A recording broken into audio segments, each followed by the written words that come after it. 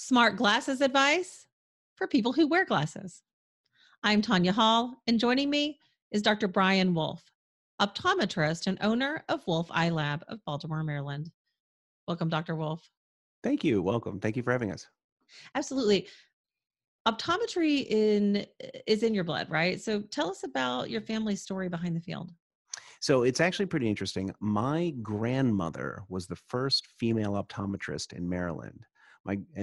Met my grandfather at optometry school. So the two of them started, and that was a practice in Baltimore back in the 40s. And my father's an optometrist.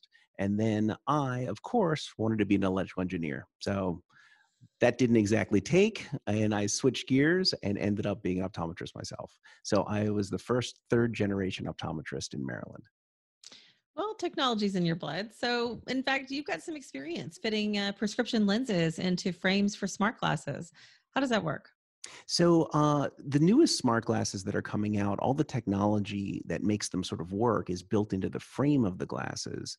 But the part that makes the vision work, the lenses, are still needed to be prescribed by a professional such as myself. And then there's a little bit of some technique in getting them installed properly into the glasses. And so that's pretty much what we do. How are smart glasses and VR headset manufacturers making it easy for people who need, like myself, vision correction to use these kinds of products?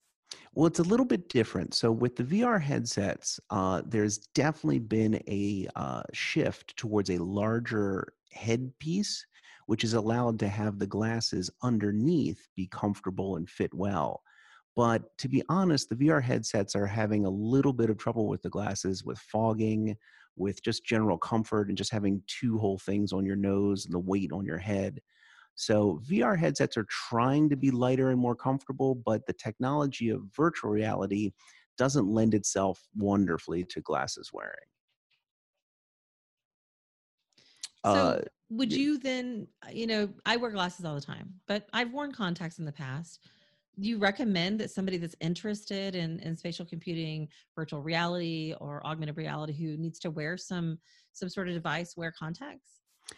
Contacts are definitely an option that can help eliminate some of the headpiece fitting problems. However, then you also get a dry eye problem with contacts as well. So it's a little bit of a catch-22 as to which one works better for you.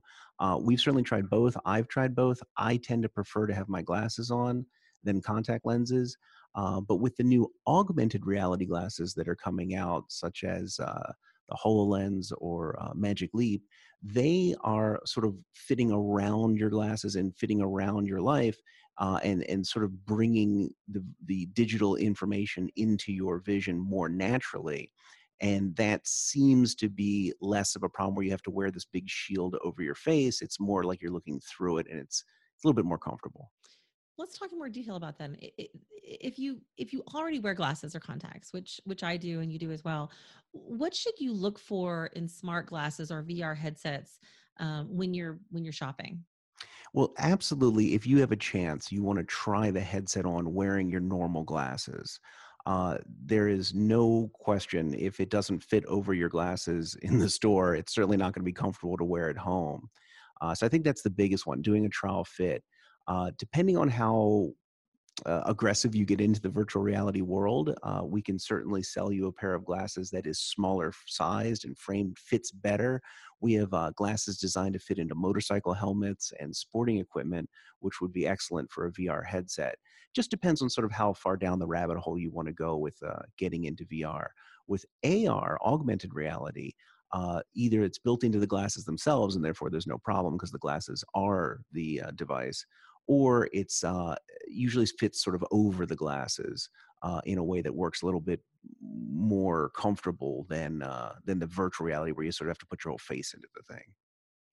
And I think, one of the questions that we are all interested in, certainly as it relates to our health, how do optometrists go about becoming certified to install prescription lenses and smart glasses? Well, part of the test to become an optometrist in the United States is a very, very complicated bit of mathematics on optics and how the lenses work and how all the different technologies of the lens, which focuses the eye, work. So just taking that and then kind of combining that with general computer vision syndrome, which is when, let me digress for 2 seconds. Human beings were designed to look far away. That's what we were built for. Occasionally, we would look up close, maybe sharpen a arrowhead or something like that. But most of our vision was based on distance. Now that reality, now that things have become more up close, for example, we are spending a lot more time on computers, but even our entertainment is now moved to a handheld device, usually a phone or a tablet. We're no longer watching TV or playing video games far away. We're instead looking up close almost the whole day. And the body just was never designed to do that. And the eye gets fatigued, it gets tired. So I find quite often I have to prescribe, even for my younger patients, some sort of computer vision glasses, which help take some of the strain away.